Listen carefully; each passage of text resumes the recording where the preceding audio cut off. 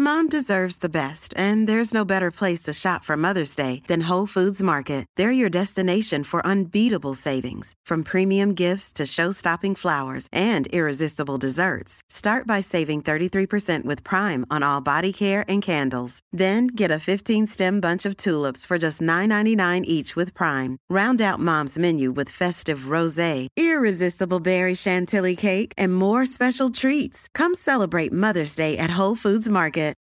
Life is full of what-ifs. Some awesome, like what if AI could fold your laundry? And some, well, less awesome, like what if you have unexpected medical costs? United Healthcare can help get you covered with Health Protector Guard fixed indemnity insurance plans. They supplement your primary plan to help you manage out-of-pocket costs. No deductibles, no enrollment periods, and especially no more what-ifs. Visit uh1.com to find the Health Protector Guard plan for you. Millions of people have lost weight with personalized plans from Noom. Like Evan, who can't stand salads and still lost 50 pounds. Salads generally for most people are the easy button, right? For me, that wasn't an option. I never really was a salad guy. That's just not who I am. But Noom worked for me. Get your personalized plan today at Noom.com. Real Noom user compensated to provide their story. In 4 weeks, the typical Noom user can expect to lose 1 to 2 pounds per week. Individual results may vary. Hiring for your small business? If you're not looking for professionals on LinkedIn, you're looking in the wrong place. That's like looking for your car keys in a fish tank. LinkedIn helps you hire professionals you can't find anywhere else, even those who aren't actively searching for a new job but might be open to the perfect role. In a given month, over 70% of LinkedIn users don't even visit other leading job sites. So start looking in the right place. With LinkedIn, you can hire professionals like a professional. Post your free job on linkedin.com/people today. Hi, I'm Daniel, founder of Pretty Litter. Cats and cat owners deserve better than any old-fashioned litter. That's why I teamed up with scientists and veterinarians to create Pretty Litter. Its innovative crystal formula has superior odor control and weighs up to 80% less than clay litter. Pretty Litter even monitors health by changing colors to help detect early signs of potential illness. It's the world's smartest kitty litter.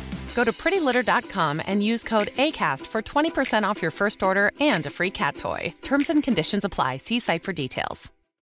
Since 2013, Bombas has donated over 100 million socks, underwear, and T-shirts to those facing homelessness. If we counted those on air, this ad would last over 1,157 days. But if we counted the time it takes to make a donation possible, it would take just a few clicks. Because every time you make a purchase, Bombas donates an item to someone who needs it. Go to bombas.com/ACAST and use code ACAST for 20% off your first purchase. That's bombas.com/ACAST, code ACAST. The following is a presentation of the Force Center podcast feed.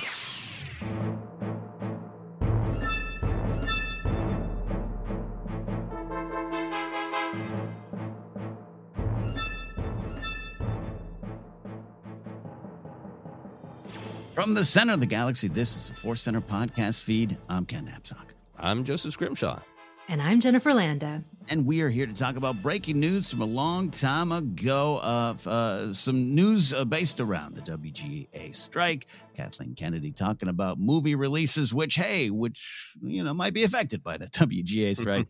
We got it all here. Before we get into it, today's podcast was brought to you by Audible. Get a free audiobook download and a 30-day free trial at audibletrial.com/forcecenter. Over 180,000 titles to choose from for iPhone, Android, Kindle, or MP3 player. A little bit later, as always, we'll have our Force Center recommends an audiobook we think you should try out on us.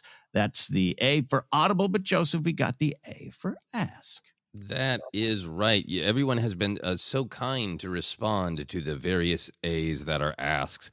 We want to keep promoting our Patreon page. We've been so happy with everything that's building there. It's really been making a difference to us in what all we can do with Force Center, and I think it's been making a difference to just see how many people are enjoying joining the community on Discord that's available through the Patreon and finding a safe and fun place to talk all kinds of Star Wars.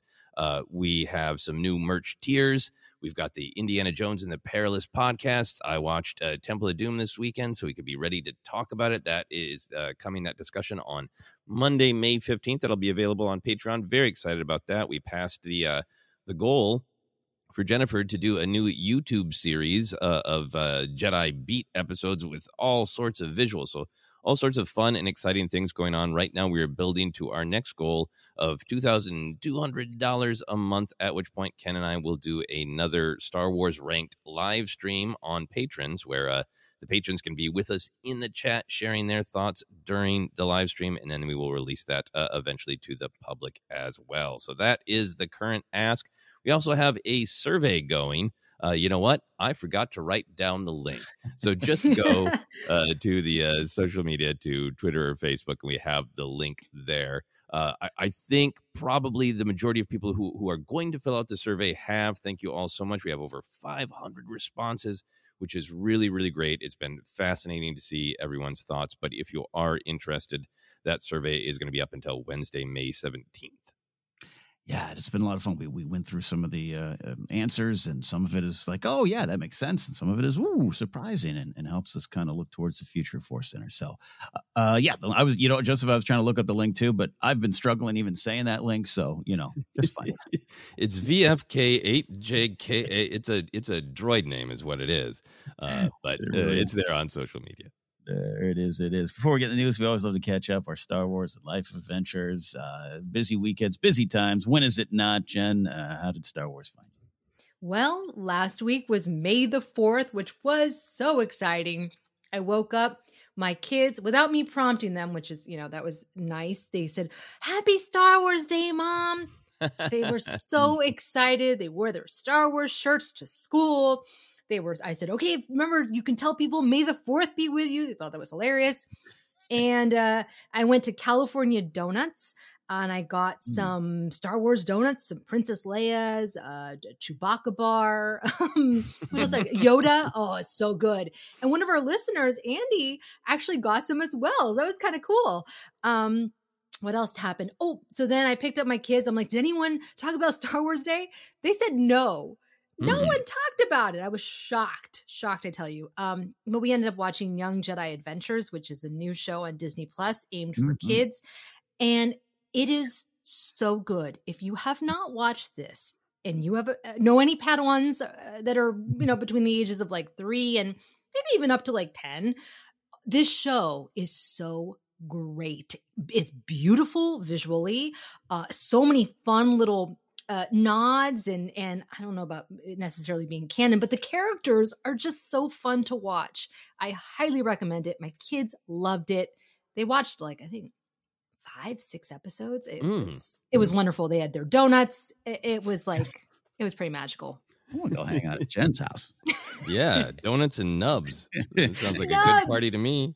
Oh, we love nubs. We love nubs. That's great. That's great. I've watched the first 2 episodes, which I think is 4 adventures, right? There's usually about two adventures. Yeah. Yeah. Nubs was as advertised, I would say. Adorable. Yep. Lots of reaction gifts from Nubs. Oh, right. Exactly. Yes, that was my May the 4th. What did you all do? Oh, Joseph. Yeah. Go ahead, Joseph. Yeah. So that was definitely my big Star Wars adventure. I went to the Academy Museum here in Los Angeles to see A Return of the Jedi on the big screen, and it was really amazing. It was even better than I thought. I think, I saw Empire Strikes Back at a theater a while back, and it was fun. It was good. There were people in costume, but it was outside, and I think maybe the sort of the response and the energy kind of drifted away a little bit. And I think sometimes I've been like, yeah, I want to see a Star Wars film on screen, but then I'm busy or it's expensive. This wasn't. And it feels like, I've seen the movies.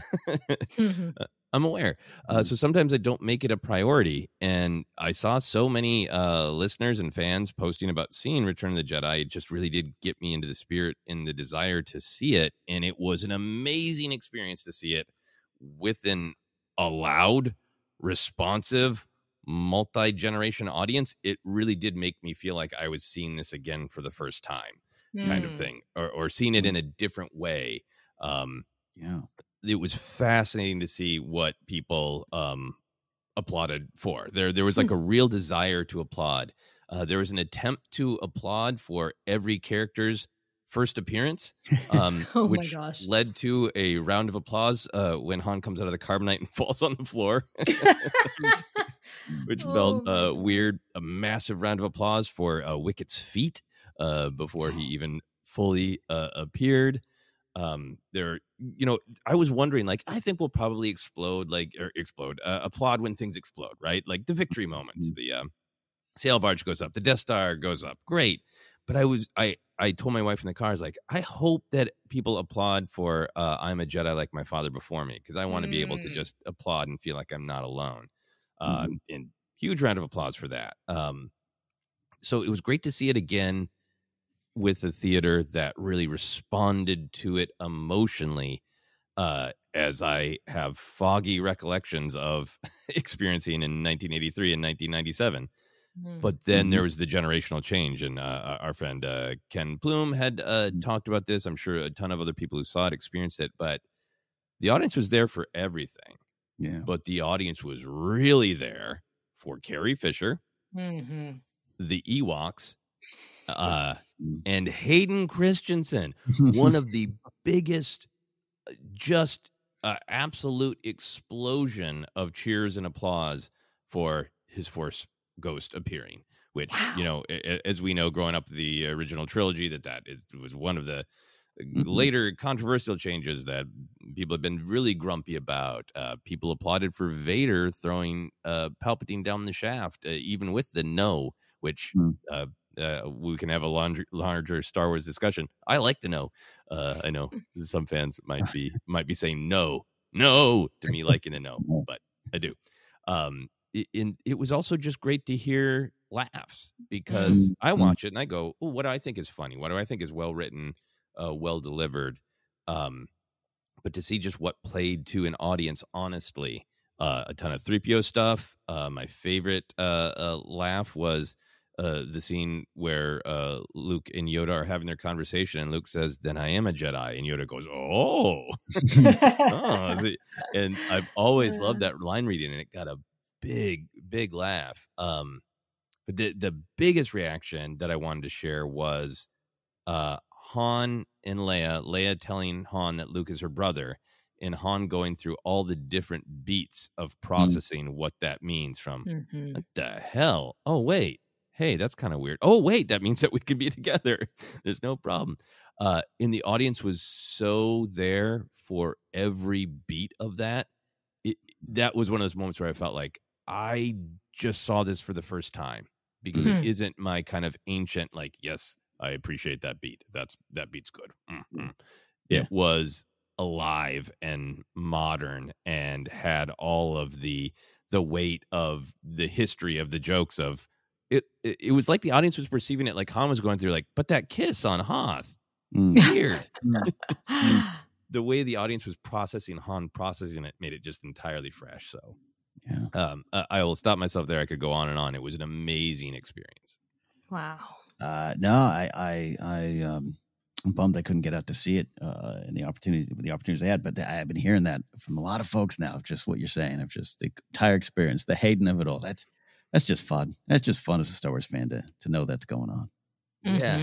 Yeah, to just see that generational change. And I think, I'm sure it happened everywhere, but, social media was full of Carrie Fisher finally getting a star in Hollywood that day. And, I heard burbles of people talking about the event. So I think that there was this just a huge celebration of Leia, but also just of Carrie Fisher. And that was great to be a part of.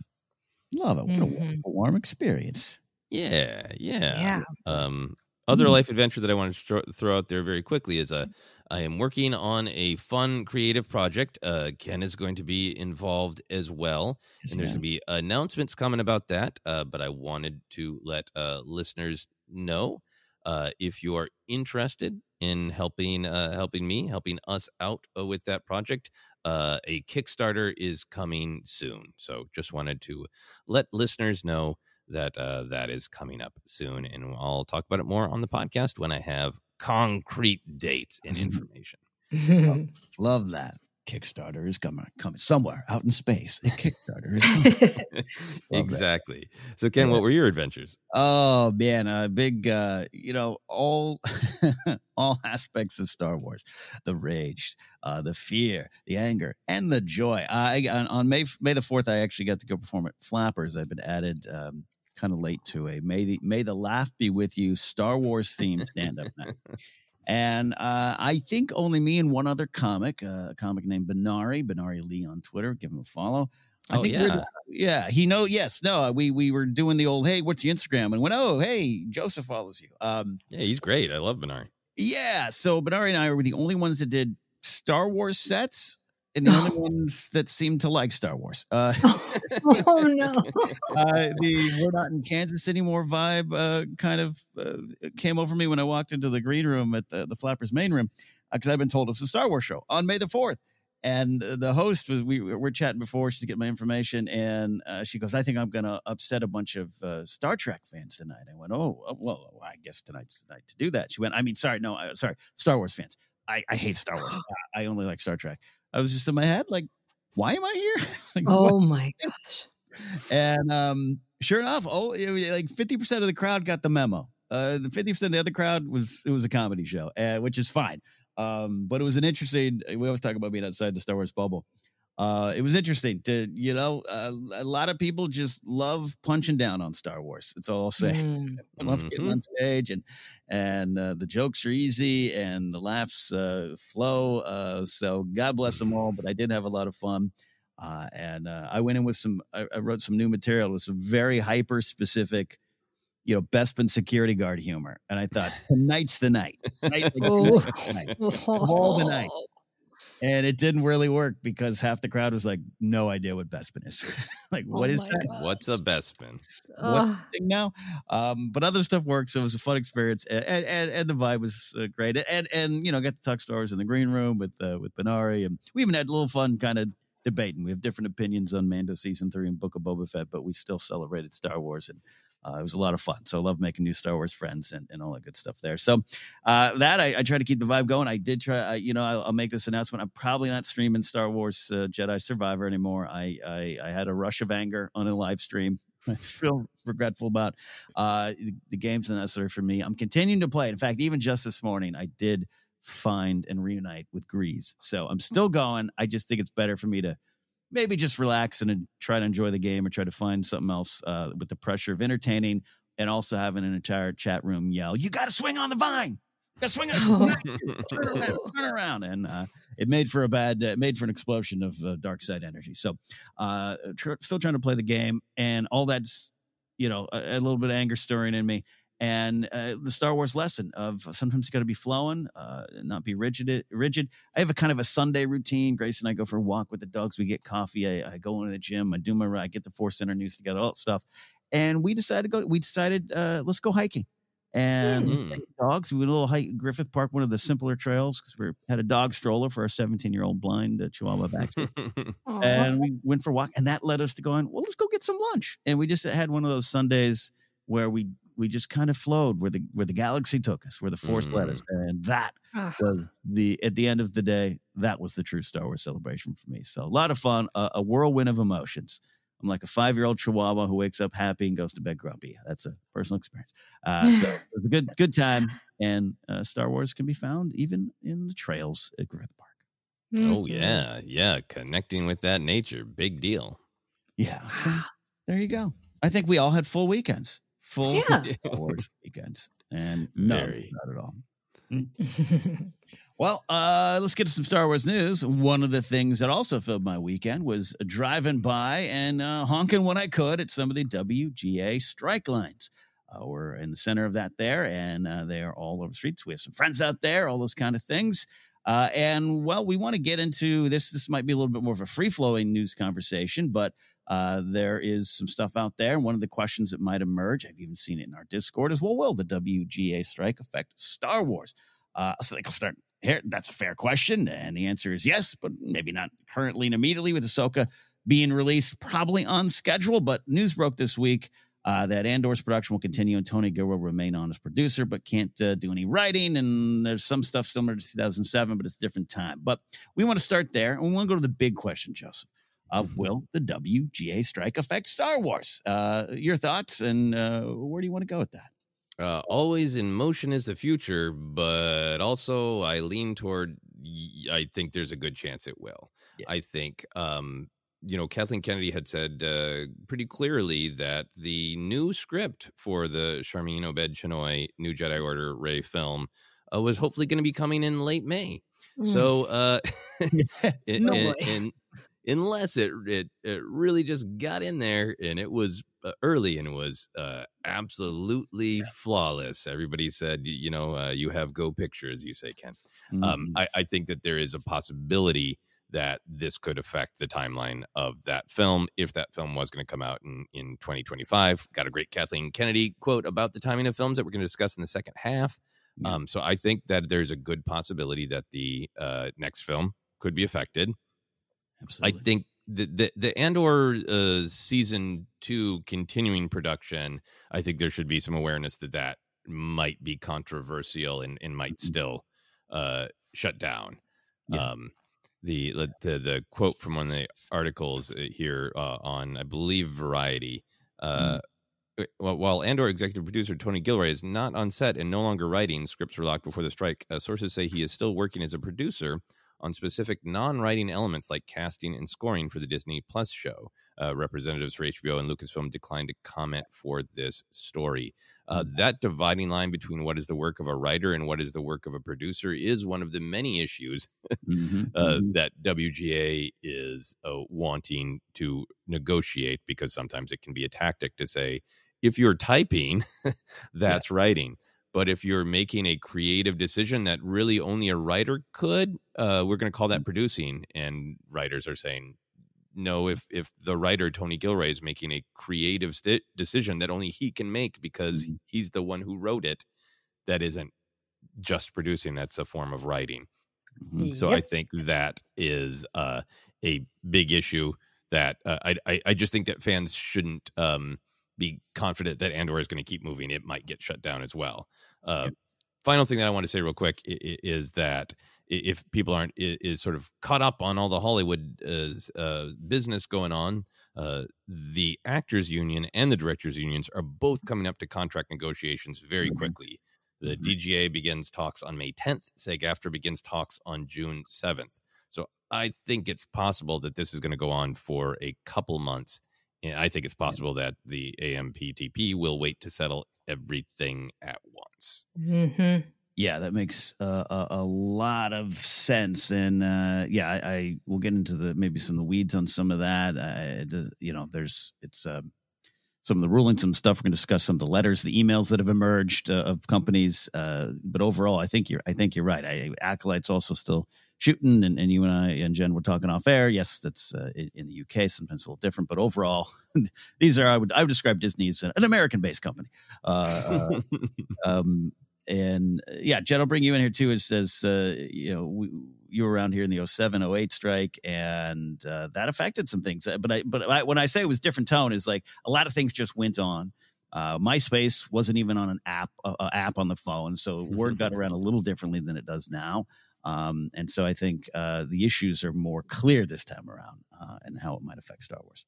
Oh yeah, I just have to think about like, okay, well, where is everything? So Ahsoka is most likely just they're working on visual effects, like post-production, mixing, sound, stuff like that. So that's probably fine.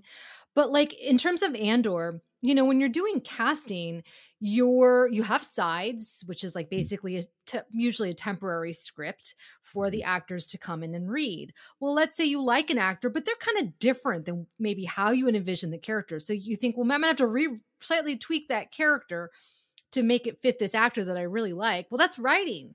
And even if you're not like, it's just so fascinating to me to think about, like, if you're a producer or a showrunner who also is a writer, then it's going to be hard to not have that overlap. Like the Acolyte as well. I just don't see how this is possible. And I know that they want to keep things on schedule, and they have these crews and they have teams of people who are relying on them, these showrunners, to be able to keep the show running so that they have jobs. It affects so much. And so it's just so complicated. And I don't know. It's really dire time for Star Wars and for the WGA. Yeah, which is and dire indeed, and we can talk about some of the bigger issues and what they mean to all of us. I think this is a labor strike, not just writers and not fancy Hollywood writers on strike. It's workers. It's workers fighting powers, and I think that's important. But even like this, I don't think Ahsoka will be affected. I think the release will be out there, and we're going to want to honor all the work done, all that kind of stuff. But if you're Dave Filoni sitting in an editing bay and you make an edit or want to make an editing decision that changes the scene, you could argue that's writing. Exactly. You're changing the story, right? Yeah. Yes. Yeah. So it's complicated, and we can continue this here. But Jen, you kind of hinted at it. Strikes are tough on many and complicated times because there are people who are need the kid selling coffee on set who that's his job. That all that stuff can change when production's shut down. But it's also very needed and kind of going on beyond the will affect Star Wars, but also keeping that in mind. There's this thing that came out this week looking at what Disney and HBO Max and others are doing to the writer producers, like you were talking about, Joseph. It's Tony Gilroy working on it does not necessarily mean he's crossing the line intentionally, but he might be, because these companies are holding them over the barrel of what HBO Max, when it was the first to publicly release a reminder, we'll put quotations about reminder to all showrunners and writer producers that if they don't perform their non-WGA duties, then they will not be paid. Disney followed with their own email that got out there saying, we want to specifically reiterate to you as a showrunner or any other writer producer, you are not excused from performing your duties as a showrunner and or producer in your series as a result of the WGA strike. The studio intends to stay in production during the WGA strike, and we are legally entitled to do so. Nice lawyer put that all up. A nice team of lawyers put that all up. And the tension that it causes is one unnamed Disney series showrunner told Deadline, we are professionals. We know our obligations and rights, and we don't need to be spoken to like children, like this does. So, as with any strike, and especially in the early days, it's tremendously contentious. And you got the strike breakers are out there. You got what amounts to modern day Pinkertons, infiltrating strike lines, and you got other unions that are going to support. There was even a production shutdown this past weekend where only 3 or 4 WGA members were outside Studio Gate, and that caused the Teamsters to turn around.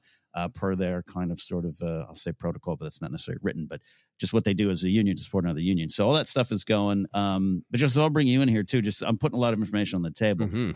But we're Star Wars fans, and Star Wars has some themes and goals and lessons, and we understand the business of it. You've always said wonderful. George Lucas did not do a nonprofit when he started Lucasfilm. He was an artist trying to make things. Money is made. It's a big business. We understand that we are subscribed to Disney Plus, and it kind of could put even our souls into complicated areas. But we didn't want to skip this conversation about what's going on. Yeah, no, not at all. And I think I've shared before about reading that Sammy Davis Jr. Autobiography when I was still quite young, just starting out, and his uncle and father teaching him there's the show in the business. Yeah. There's the creativity and what gets put in front of the audience, and then there's all of how the sausage gets made behind the scenes, which is necessary. The business part is necessary. The creative in the show doesn't exist without it. That project that I'm working on, I'm the producer of that, the thing that I'm going to kickstart. And I'm not a massive corporation, but I feel it from the other side of like, ooh, I desperately need these things from these people, and I only have this amount of money. And your first temptation is to just beg people to do stuff for nothing. I understand it. It's hard. So I've been a producer enough to understand it from that perspective as well. But these are massive corporations. These aren't, indie producers. They has been discussed so much. The money exists. It's being given to the executives at the tippy top. It exists to be spread out. So I think for me as a Star Wars fan, I feel like there's a lot in Star Wars that talks about this. The corporations are in the wrong. Star Wars, although owned by a corporation, always has a lot to say about corporations. I think that's so much about what the prequels in particular about is even groups. There are groups with not great intentions. There's all sorts of greed from the people who are trying to gobble up and control all of the means of production and the assets with the Trade Federation, the corporate alliance, and the banking clan. That's all pretty pointed criticism. But then even the Senate, which arguably has good intentions, and the Jedi Order can start to get corrupted. Lucas clearly had mixed feelings about seeing himself as the rebel, the little guy. And then in order to make his dreams, his show come true, he forms Lucasfilm, and Lucasfilm has to become a corporation because that's how things worked, to the point where he names his documentary Empire of Dreams and sort of, cajoles himself for like, look what I had to do to make my dreams. I had to become the Empire to make my dreams. So it is complicated. Yeah. I don't think that. I think companies and corporations that's how things get made, but they need to be held in check, and that's what that's what the unions are for. And in my opinion, that's what the unions are doing. It is a dark time for the unions. It is a dark time for the people who actually make the show. And a band of diverse people are coming together, making personal sacrifice for the benefit of all. So I think what's happening is very, very Star Wars. Yeah, no, but yeah, even what you're talking about, a band of rebels striking from a hidden base. Yeah, it's the vibe, but it's always going to be the tension in life. And like, look, all these writers striking, they want this to end. They want a fair deal, and they want us to all get back to watching Disney Plus with Ahsoka. They just want a little piece of that. And it's not just, it's so easy to water it down into just simply money. There's so much more at stake. It's the little tricks and tactics to stretch the writers thin, to not pay them as much. The whole AI angle, which is it's part of an emerging and developing technology, and that's not new. Photoshop, digital editing, George taking one performance from this scene and putting on another. That's all technological advances, but it kept the heart of art, I think, in its place. And I think there's a lot of danger of the heart of art being removed by these executives looking at bottom lines and executives just trying to ride these waves. I think a lot of it's at stake, and it's totally complicated. Jen, I know you probably understand those complications as well as an actor. Oh my gosh, yes. And the thing is that it's starting right now with the writers, but it's happening all across the board with all sorts of creators, actors as well, where we're now having to give our voices away potentially so that they can use our voices and use it in AI and create a whole new performance that we're not going to get paid for. It's becoming very scary. And that's why having the WGA, as well as the other unions supporting them, is the only way that things are going to change, is banding together and saying, we're not going to take this anymore. You cannot treat us in this way. And the reason why we would love for it to be resolved quickly, obviously, so everyone gets paid fairly. And it also affects the entire town of Los Angeles and other parts of the country.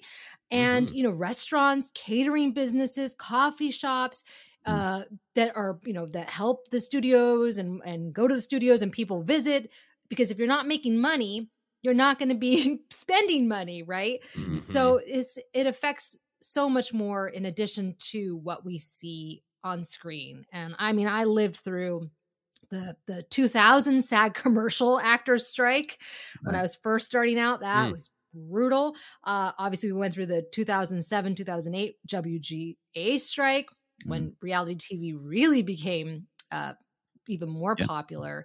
So it just sucks. And I don't know how long it's going to be, but I have a feeling it's going to be a while. Yeah. This one, especially like you said, Joseph, with the other unions deals coming up. Yep. And I think, I don't think the Force Center listener base, I really respect so much, and they make the show and make our community. But I think they all get the vibes. I think you see a lot of online stuff of, these rich writers, blah blah. It's like that's so much not the case, and it's not like, so I keep trying to say it's not just about the money. This is a job. This is art. This is what this is what Star Wars is fighting for, the heart, the spirit of the galaxy. And I just see art becoming content. I see stuff happening even on the digital media side that we don't need a writer. We can just have a computer do it. And that's up some things. But that also speaks volumes of what the content that's been out there, and how you have to, Force Center, without a doubt, we're trying to move beyond just audio and do more video. And it's the algorithm monster is this real thing. And it's just, it forces creatives into a weird corner that's scary for me personally. And this is why I think I have a little bit different investment this time around. I'm not a guild member, by the way. Everyone's clear about that. But the 07 one, you know, I had a little bitter too, because it took away an opportunity from me, and I just didn't. It was a little bit different view of the galaxy back then than I do now.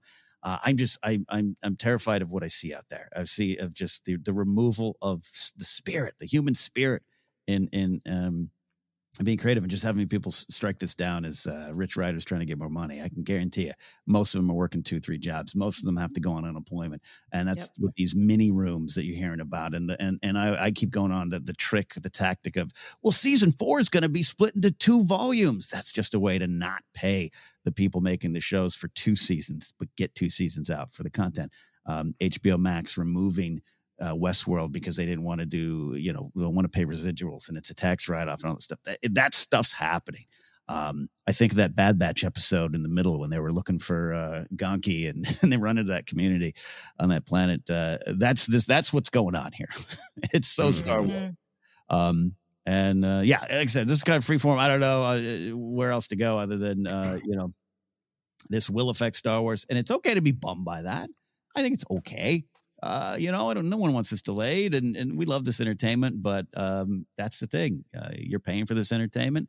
Money's being generated for this entertainment, and people are struggling to survive who bring this entertainment. It's a worthwhile cause. Mm-hmm. Yeah. I think for me, Ken, this idea of what does the strike mean as creatives, but also as Star Wars fans, and also as just, people who have to survive in this world and culture. There is such specificity to it, but it is also universal. The specificity part of it is, for me, it's not theoretical. It's very real. I'm not in the WGA or even in the Animation Guild tag, which is also a whole thing that animation writers have never been treated anywhere near as well. Mm-hmm. There's a term for it called pre-WGA, which basically means like you have management, you're pitching, so you're like a sale away from being in the union. So it's not a legal term; it's a means of discussion kind of term.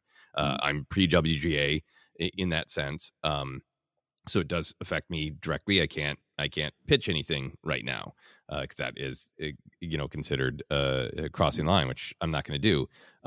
These are my friends who are out there picketing, and I know how hard they have. They are not like, I waltz in and I write a couple little words and then I just go and retire to my mansion. These are people who this is their dream, and they fought and they have scraped for years, and they have dealt with mountains of rejection to get the little bit of gold that they've been managed to get out of these dreams. It affects me. It affects my friends. It's my neighborhood. I can hear the helicopters over the Netflix building. It's all very close to me. So it is very specific. And it's specific to the business, that everything you're talking about, Ken, of this isn't like rich people want more money with the writers. These are labor issues, like you're saying. Enough writers in the room and on the set for safety, so writers aren't overworked. And enough writers in the room and on the set means better quality shows for everybody. Residuals are just fair. Animation largely doesn't have residuals. I got nothing for writing for Adult Swim, residuals. Why? Common sense things like being paid the same for streaming and traditional, since it's the exact same work. I think everybody could understand that. Of like, hey, you work at McDonald's and you make a burger, but you made the exact same burger, but now it doesn't pay. Like that's for screenwriters, codifying some draft fees so you can't constantly be asked to do free work, which is loopholes that happen all the time there.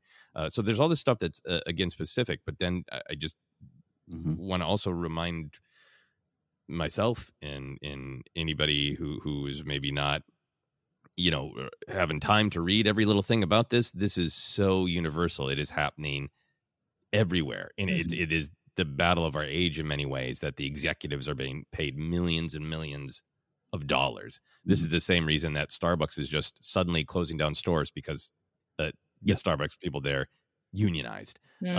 This is the socioeconomic battle of our ages. It's about consolidating all of the wealth at the top and then letting everybody just fight for scraps.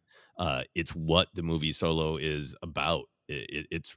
That's a picture of a system where everybody thinks it's bonkers that young Han Solo dreams of some amount of personal freedom. It's like, no, everybody's trapped, and just pick where you're trapped. That's it. It's what everyone is cheering for ending at the end of Return of the Jedi. So I do think it's really universal, because I think so many people are being asked to work more and more and more dangerously, soul-stiflingly for less, and yet the money is there for executives in a way it never has been. Yeah. There was a tweet that I saw, don't go into the replies. Don't go into the replies, kids. But I went into the replies. And not anything I'd set up, but like, someone was like, oh, maybe these fancy Hollywood writers want to come work my third shift, 12-hour, my night shift, 12-hour shift job. And I thought, well, you're probably fighting the same battles. And by the way, writers are sometimes 16 hours a day for weeks at almost no pay when you stretch it out, and then they're cast aside here. So it is the same battle, and I think that's kind of at the heart of it for me. And it's it just when you really when you reach out and hear these creative people talking about what they go through and what it will spill out. It will continue to spill out. It will take over the land unless we all kind of at least understand it and understand what it's truly about. So I encourage you all to read, like Joseph was saying. He's got some great quotes there, great articles out there about it. See what's going on. Move beyond just the, hey, will Ahsoka show up? I think it probably will, but it's valuable to us all to try to understand a little bit, I think. Here. There. Any final thoughts on that there? I don't know. I am going to stop myself from talking about AI, and I think what Star Wars has to say about the whole turn off your targeting computer. I think there's some Star Wars stuff there, but we'll leave that for another discussion. I almost want to. Yeah, you're right, because we want to also move along, but it's like I don't want to ever conflate the two. There's complicated, and maybe some competing thoughts around, Luke Skywalker, Mando, and all that kind of stuff. And I get it. I have friends who just absolutely want to stomp that out, and I totally get it. But also, I think there was a human heart in that and what they were trying to do. And it's Luke Skywalker for a scene versus a show. But I think that's very different than what is someone going, cool, hey, I just released an album that's Oasis, but it's 8 new songs that they never did, and I didn't create it. I told this computer to create it, and we're in a weird time. Time. And it's moving so fast. I mean, just when this whole streaming and internet, I'm using quotes, internet stuff, it totally changed the game, at least from an actor's perspective. And I'm sure for all the writers as well. Like you're saying, Joseph, we're doing the same work and you're paying us nothing. I mean, I used to be able to make a living making commercials, and it was not great living, but it was like I could at least have health insurance. And now once they started, you're airing your commercial, they're airing it on Twitter. You're seeing yourself over and over and over again, right? On YouTube, get paid like a very small lump sum, and that's it. And they can air your face all they want, and you could be the spokesperson. It doesn't matter. You get very, very little. And so the companies are making so much money for actually a lot cheaper. And the creative people who are actually making these hit shows and making the products are the ones that are suffering, who don't have health insurance, who dedicate 6 months of their lives to write on a show, and then to basically still be at poverty level for wages. It's so wrong. It's so upsetting. And that's why we are forming the Rebel Alliance. It's out there. So anyways, we wanted to discuss it. We felt it was right for us, especially as a podcast in 2023 to not turn away. And we hope, look, we all hope it gets resolved. All the cities, Atlanta, Vancouver, any place where people shoot things and productions, even as we're talking and recording this, Severance on Apple TV is announced. It will stop shooting immediately. You're going to start seeing this more and more. I for one, think the tone and tenor from 2007 is different. It's bigger. It's a larger fight. And remember, back in 2007, it was like, we got to worry about streaming. And it was like, what the hell's that? Yeah. What are we talking Like, why do you want so much money for this YouTube thing that is only a couple of years old? Yeah. Well, it's great. Someone put that, I mentioned it, but someone in 2007, no social media sites were on phones. There was no MySpace app. There's no Friendster app. None of no Facebook. None of that. There were barely phones. There were Blackberries. Exactly. iPhone came out in 2007. It did. Oh in summertime. That was my first week at my new job. Where we had to work security for an unveiling of something called the iPhone. I was like, what are they going to do? iHome next? Times have changed dramatically and fast, and that's what this is about too. So. Hey, by your description, Joseph, Han Solo in Solo working for the White Worms, it's like he's a independent YouTuber just trying to make some art. Just trying to survive. Just trying to get by. Just trying to get by. All right, we're going to take a quick break. We're talking about some other Star Wars news. That actually, quite frankly, is just an extension of this conversation because these comments actually came out, were recorded during Star Wars Celebration. We're going to talk about something Kathleen Kennedy said. Before we do that, we're going to have a Force Center recommends an audiobook we think you should try out on us. So Joseph, what do you got? Hey, we are still recommending Battle Scars by Sam Meggs. Ken and I read this one. We discussed it recently on the podcast. If you want to get caught up with it, you can check out this audiobook. Absolutely. Check it out. Download your free audiobook today by going to audibletrial.com/forcecenter. Again, that's audibletrial.com/forcecenter for your free audiobook. All right, quick break, and we'll get back to the news after this.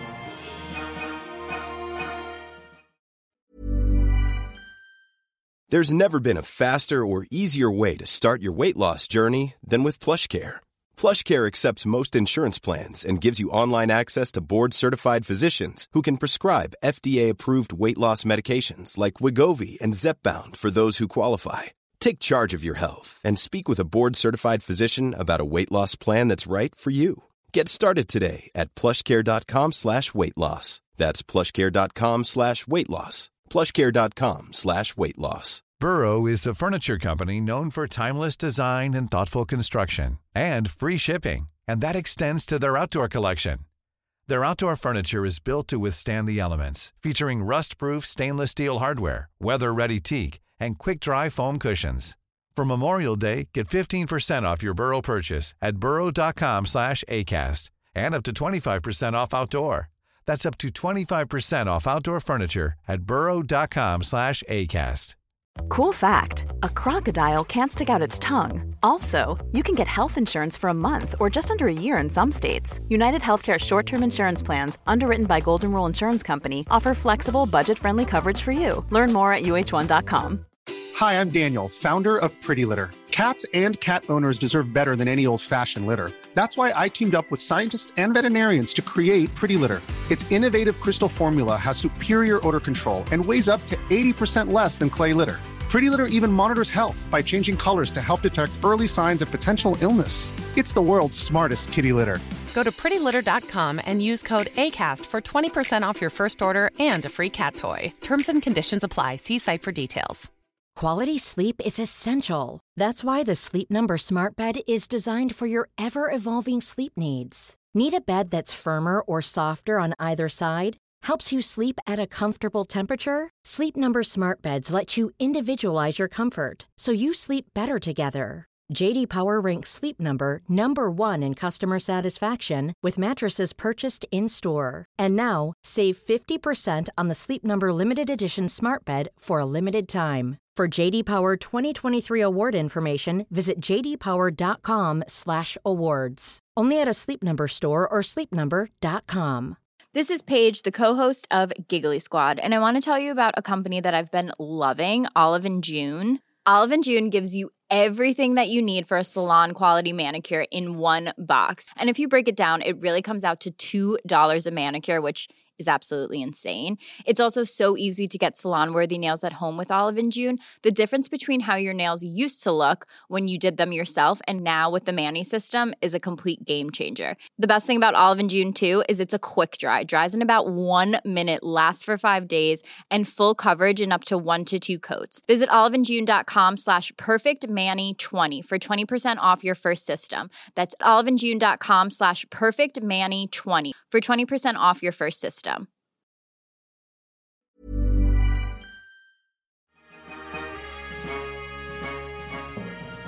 Welcome back to Force Center. Taking a look at the news of the weekend. Kathleen Kennedy had this little interview out on Empire about how to eventize the Star Wars movies.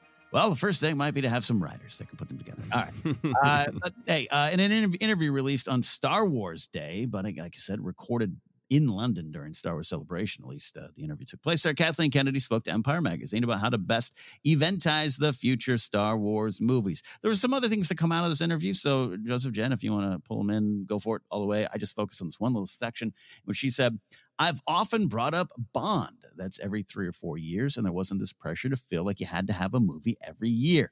I feel that was very important to Star Wars. We have to eventize this. It's much better to tell the truth that we're going to make these movies when they're ready to be made and release them when they're ready to be released. So, yes, we'll get into the strike thing here too. But I want to start, Jennifer, with this. What does eventize mean to us as fans? And how do you really think it can be done now? Star Wars has been an event since the beginning, right? Since the beginning, it's baked in its DNA. And what I think that means is, Star Wars stories, they're not Marvel stories. They're totally different. So we can have multiple Marvel movies a year and people are excited, still go see it. Star Wars, it's different. And I can't describe why. Maybe you guys can articulate why better, but I just feel like it's okay if we don't see it every year in the movie theater. They can take their time. They can pump the brakes when they need to. Because when Star Wars doesn't do well at the box office, or if it's amongst fans, it is seen as a failure, like Solo, which is seen as a failure, which obviously I'm like, what? It actually made great money and it's a fantastic movie. But people point to it as this big bomb.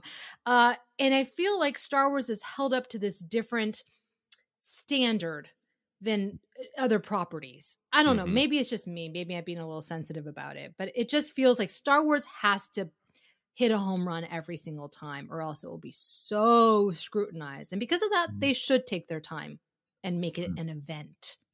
Mm-hmm. I like that take, actually, of just like, hey, we know the pressure's on, so we're gonna make sure we're doing that by not forcing anything or rushing anything. And I'm not saying anything was too rushed. We'll get into more of that, but that's a good place to start the conversation. But Joseph, for you, an event, a Star Wars film event, what does that mean to you?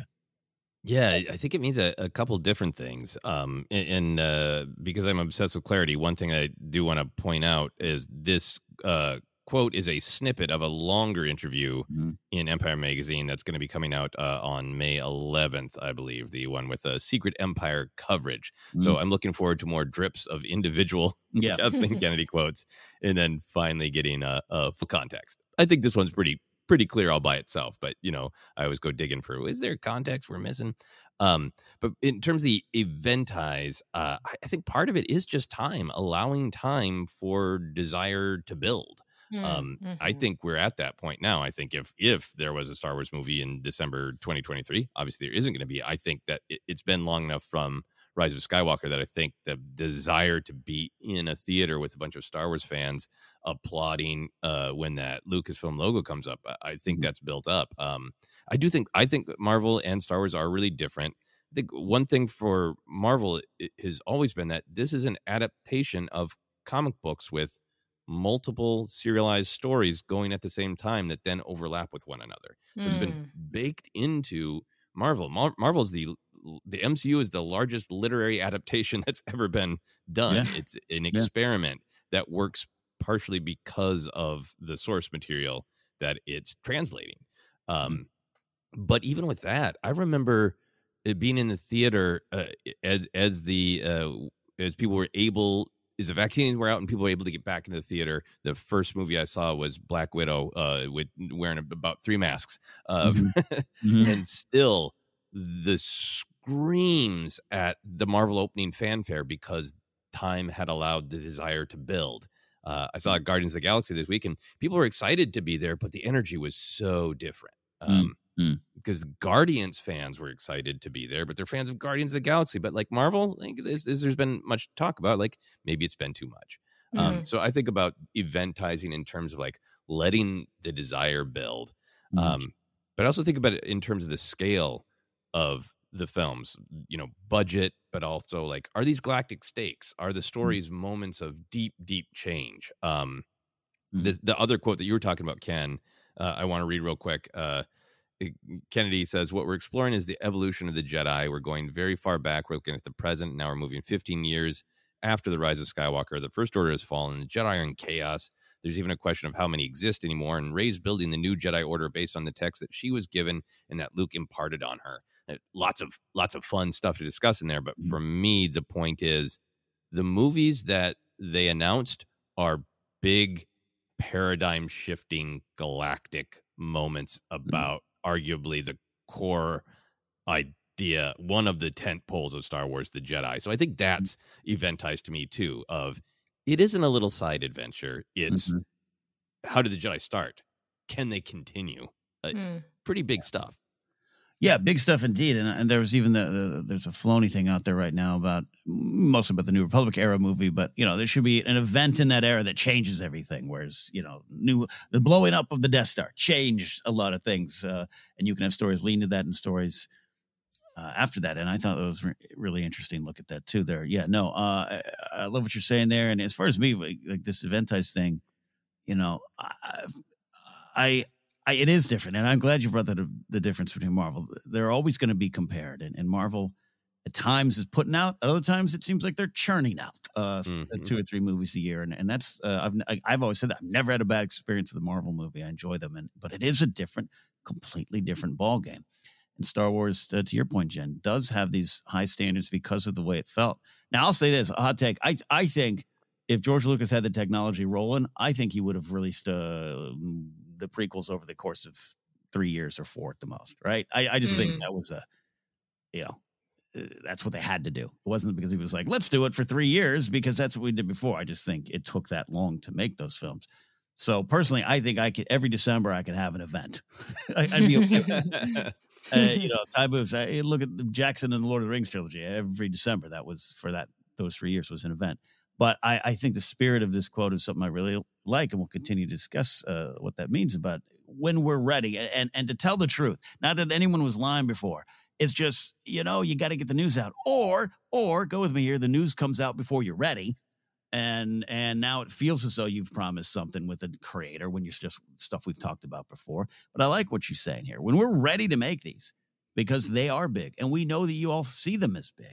To me, that's a good, honest, perhaps even change of the approach the last couple of years, which I think it's fair to maybe criticize some of the stuff. I don't think everything has been handled perfectly over there, particularly in how they announce it or even sometimes market some things. But I'm excited about that. I'm excited, hopefully, about a 2025 release. Now, again, writer strike, as we discussed, that is dramatically changing things, and I think this will be affected. But if you weave that in, if you want here. But this Kathleen Kennedy quote alone does not take away a 2025 release, which we know was announced a year or so ago, or whenever something was spoiled or scooped or leaked, where we had a Disney, release schedule out there. But it definitely doesn't confirm that a film would be in 2025. So, Jen, thoughts on 2025 and beyond for the film slate? Basically, are you okay if it's 2026? I think we have no choice because I think it might be pushed back. And people knew that the strike was most likely going to happen. So I'm sure that they've been anticipating this. And it's a question of, like we talked about, I don't know how ready the script is. If it's close enough, then there's still a lot that they can do with production design, with costumes, with things like that. The only thing is that like the Mandoverse is obviously they're able to use the volume and they're able to reuse sets. I don't know about this new film, how how much they would be able to reuse, which means that they need more time, and more time means a 2026 release date, I think. Yeah. I'm preparing myself, right? I'm getting my expectations where they need to be, so I'm not disappointed. Yeah, I think that's a good way to go through life. Right. So Joseph, thoughts on 2025 and beyond? Yeah, I mean, I don't want to wait, but there are a lot of things in life I don't want. Yeah. And this is one of them. I'll have to accept. I'd be thrilled if there was a Star Wars movie this December. But yeah, I agree with you, Ken. I think that I sense a change of Bob's in some of what Kathleen Kennedy has been saying, of kind of pushing back on we're not going to, because there's been a corporate decision that you must hit this date. We're not going to do that. We're going to have the films out and released and announced when we're ready to. I think for me, is a Bond fan, the other thing that I take from this about being concerned that the next film might not be out in 2025 is the Bond film release schedule is not entirely a choice. Thank you. I'm a massive Bond fan, and the tradition was, well, they started out coming out one a year, and then they slowed down toward the end of Connery's run, and then for a long time it was two a year or two every 2 years, clockwork, and then in between Timothy Dalton and Pierce Brosnan there was a break, but then Pierce Brosnan for a while there was back to the every 2 years there's a James Bond movie, and they tried to get it going again with Daniel Craig. You had Casino Royale in 2006, and then Quantum of Solace in 2008, which is being discussed a lot because it was affected by the writer's strike. But then everything after that wasn't this like super cool, chill, like, yeah, it's cooking in the kitchen when we're ready, man. No, there was an endless amount of legal drama, sales to different companies, script problems, waiting for Daniel Craig's schedule, trying to hit anniversary years, a pandemic. The Daniel Craig films are 2006, 2008, then 2012, 2015, 2021. And the reason I bring all that up is I feel like Kathleen Kennedy is saying something that I really think is great as a fan of the creative side of it all, of we are going to take our times and we're going to make the movies right and we're not going to be rushed. But I think by name-checking Bond in the easily researched history of, I think she's also kind of acknowledging there's a lot of real-world bumps that are going to get in the way. So I am not going to go out and promise 2025 because the creative might take some time, and all this other bleep that happened to the Bond movies could happen to us too. So let's be realistic about the setbacks. I love your take on that, and I was waiting to get to that. Yeah, I'm so supportive of Kathleen Kennedy. No red eyes on this thumbnail, but it was a different example. Yes, because I don't think it's intentional. Some of the releases. In fact, as a Bond fan, that wait between Quantum of Solace and was Skyfall next, that bummed me out. It really bummed. And director problems, director switches, injuries on set, a lot of things. But I think this, again, the spirit of what you're saying exactly. Even when those films did finally come out, it did feel like an event, and it did feel big, and it did feel like, yeah, it's a Bond film, and I'm a fan of such a fan of the Daniel Craig era stuff. So that worked, and even with the switch to Pierce Brosnan, that is what was that from 89 to 95? Go off top of that? Yeah, that's nothing, right? But as a youngster, that felt like centuries. It was an eternity. It was, will James Bond ever come back, from my perspective? It was, it was like, remember that thing they used to have? They used to call James Bond. Remember those? And there's video games out and there's movies out. Yeah, it was big. So anyways, I think you're right. I love what you pointed out, that it's the spirit of what she's saying is true, and that the Bond of it all, it takes in effect all the bleep, as you said there. So, Jen, I can't. Are you good with the Bond example? I'm trying to think of another example out there. I wasn't too familiar with the Bond. I just remember seeing the Timothy Dalton Bond many years ago. He was my Bond. I was like a kid then. Yeah, he was great. Yeah, no, I got nothing on Bond. Got nothing on Bond. No. Yeah, but the finals, we bring it on home here. I think we've kind of discussed it, but to put a finer point on it there, Jen, what can be gained by spacing out Star Wars film releases? What's the positive view in it? How do you want to see that managed and maybe even marketed? And how do you want to feel when you finally get back to a theater?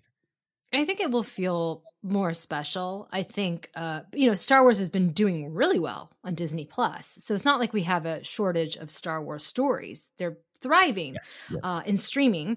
So I think that they can take their time to get it right. The visual effects, the story, et cetera, et cetera. What I think is going to be great is that it's going to feel like multi-generational, like you were talking about, Joseph, with the Return of the Jedi. There's going to be kids who grew up with the sequel trilogy, who were young when the sequel trilogy came out, who are going to be older and able to experience this new, this new Rey film in a different light. And then there might be kids in this interim, like hopefully my 7-year-old, I'm going to introduce her to the sequel trilogy so that she is prepared for this next film. And that's really, really exciting because Star Wars has to live on through the youngsters in order for it to live on, right? So I'm excited and I'm happy that they're taking their time just to get it right. Yeah, Nubs will save us all.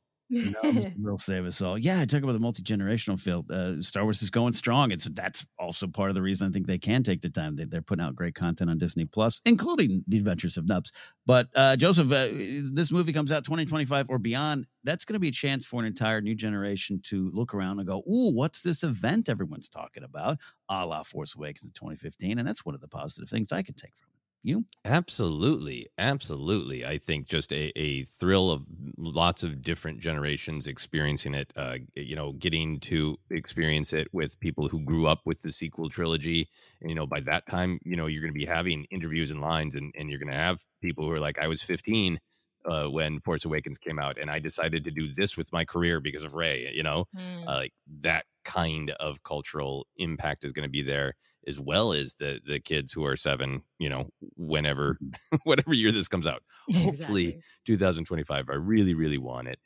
I would love at some point a little bit of spacing between the Star Wars film releases. I think I personally don't need the Marvel pace of 2 to 3 a year. I would be fine with 1 a year. That's enough time for my desire to build. Halloween's pretty good. My wife's birthday is pretty good. I wait a year and get excited about those. But a Star Wars movie once a year, every 2 years, I think would be great because it's just enough spacing to have that the desire for it build up to make it an event. And final thought for me, if the films get a little spaced out, to get on maybe a little regular schedule, maybe toys could actually be released at the same time as the Star Wars story again. Hey, there you go. Gotta love that. Pelican dream. Pelican dream. Oh, there we go. Of course, the big one hanging over all this is the WGA strike. I think this will affect the next set of films. But hey, for now, we'll look to the future when we all can be back in the theater enjoying a Star Wars film and feeling that event with our toys, our little guys, our little mans. Our little mans. Well, that is it for this week, folks. We are out of here. You can find us on Twitter at Force Center Pod. Facebook page is Force Center Podcast. We're available on a lot of different spots, including iHeartRadio, Apple Podcasts, Google Play, Stitcher, TuneIn, and more. Don't forget we're on YouTube. Subscribe over there. Merch available at tpublic.com/user/Force Center. And you can support us directly at patreon.com/Force Center, as we said up top. You can follow me at Ken Knapsack or go to my website, kenknapsack.com, for more things that I've got going on. Going to be announcing hopefully some stand-up dates in the fall around some other cities in this fair country here. All right, Jen, where can they follow you? You can follow me on Instagram and YouTube at Jennifer Landa. I'm on Blue Sky now. Yeah, have not done a thing. I don't know what you would call it. It's not a tweet. I don't know. Anyways, I'm on there at Jennifer Landa and TikTok at Jennifer Landa 1138. Yeah. What do you call it? Is a pool? Do you blue yourself like Arrested Development? Right. That's something else. Well, that's where you can follow Jen. Joseph, where can they follow you? Where can you find yourself? Because I know you're trying to find all the different spots to put you. I need to find me. Well, not on Blue Sky. I'll have to ask Jennifer about the invite connect. But you can find me on Twitter still. I'm trying to spend some more time on Mastodon, definitely on Instagram, all sorts of places like that. Of course, my YouTube channel as well. But please do follow on social media if you would like some more not unboxing videos and some information about that creative project coming up very soon. You can always find me on all the social media at Joseph's Workshop. Yes, you can. All right, my friends, that is it for this week. We'll see you next time here on Force It.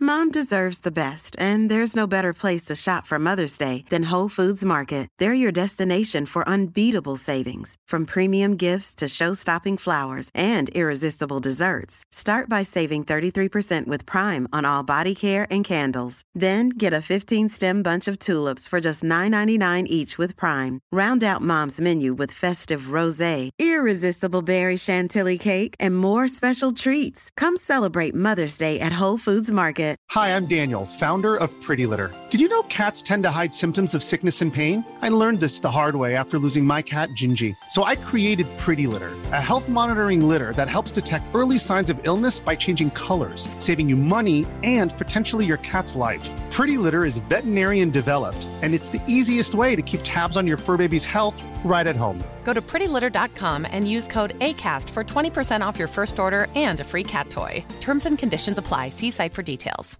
Hey, it's Paige DeSorbo from Giggly Squad. High quality fashion without the price tag. Say hello to Quince.